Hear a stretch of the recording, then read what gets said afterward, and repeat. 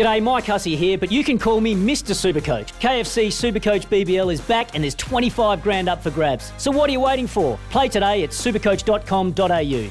T's and C's apply. New South Wales authorisation number TP/01005. An incredible video that obviously went viral when your daughter found out that she would be debuting and living her AFLW dreams. Can we go back to that moment and how that was as a family? Oh, the goal moment sort of seemed like it was just fate.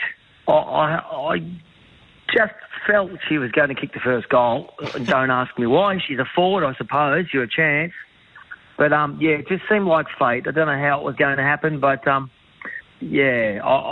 not surprised she kicked the first. And I'm a bit surprised at how we all felt about it. A lot of my friends were going crazy, but for me it's a bit bittersweet, but just so happy that the game and the goal happened and Soph got through the match, and all the other debutants have got through as well, and Hawthorn hopefully will kick on from there. It's like the first step of hopefully many. Obviously, Essendon Bombers going on to win that game on Saturday evening. But for your daughter, first game playing across for AFLW, as you said, that bittersweet moment of having that goal and being able to just be part of two expansion teams at Marvel. Did you get a chance to speak to her after the game? Oh, I did, yep. It took me a little while to find out where to go. But we got there, and the club were pretty upbeat. The girls were pretty upbeat. They were all very tired. Marvel's a bigger ground than the average suburban ground they train on. So, Anyway, first of many games. It's been a great roller coaster as well. When you look at her football career in isolation, obviously, Stu, she's come from Seymour, your hometown. She plied her trade at Port Melbourne in the VFLW, was a great player last year before we had the lockdown. I remember watching her play. I think it was in the season opener earlier this year against the Casey Demons, and she was one of the better players. Just talk to us. I mean, a lot of people have been caught up, and rightly so, in the great story of this week, but the battle to get to where she is now, the AFLW level, and all the hard work, you've seen it firsthand. Just tell us and give us an insight into how hard she has worked.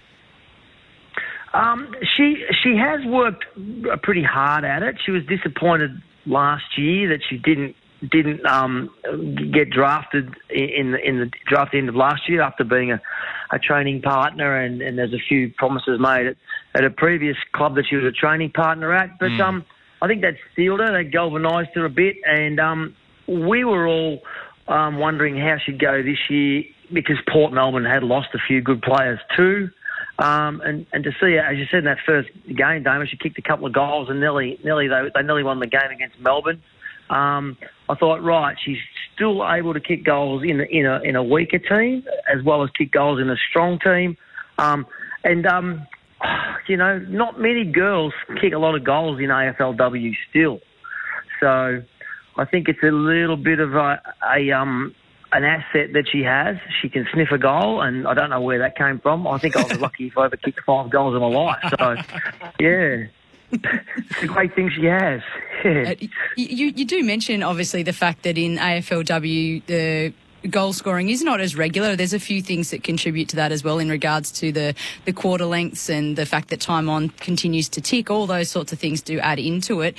For you as an observer, a very keen and invested in observer of the AFLW, what was it like to see two new expansion teams run out and play against each other?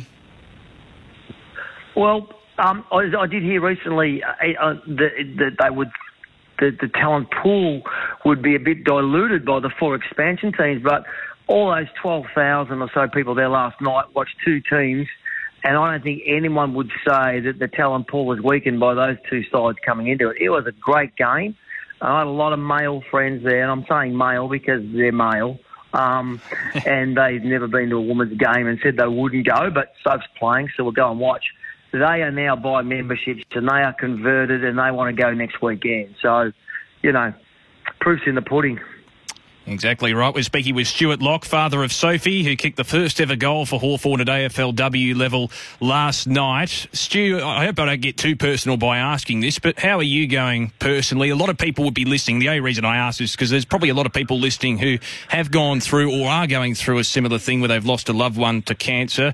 I mean, you've got obviously children that you're helping with dealing with grief and obviously your own grief as well. You're a general manager of a company. There's so many things going on in your head at the moment. How are you coping, and what advice would you give to other people who might be listening who are going through a similar position? Well, very good question. It's just no one simple answer.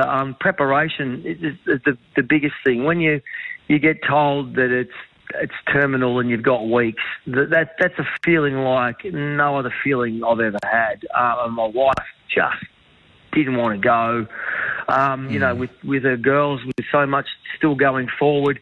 It's cool, but we looked on the bright side. We had 30 years together, and we were told this, look on the positives. And so we did, and look at the weeks we had together, which we did. Sarah, my wife, you know, wasn't in pain. She wasn't on drugs for the last few weeks. And in fact, probably felt as good as she had for a couple of years. So we took the positives, but it's just a cruel, unbeatable thing at the moment.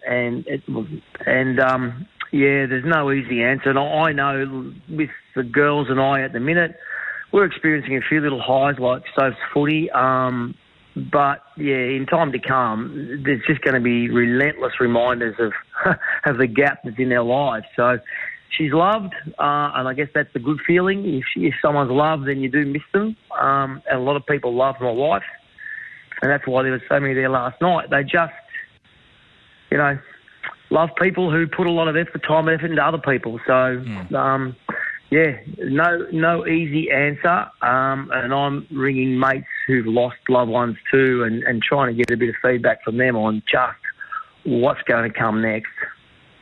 It's a really difficult moment, without a doubt. Like, I lost my dad early, very suddenly as well, and playing my cricket career, I remember, you know, that bittersweet moment of wanting to be involved in cricket because there was a huge passion and connection there for my family. But at the same time, you do notice the hole that does exist there. So I really appreciate the fact that you've allowed us to speak with you in such a moment of time it understandably can be a time that you just want to close the doors and really just keep the family in close. So to open yourself up and allow people to share in a moment that was a highlight has been really special. And, you know, we don't deserve you to have done that, so we do very much appreciate it.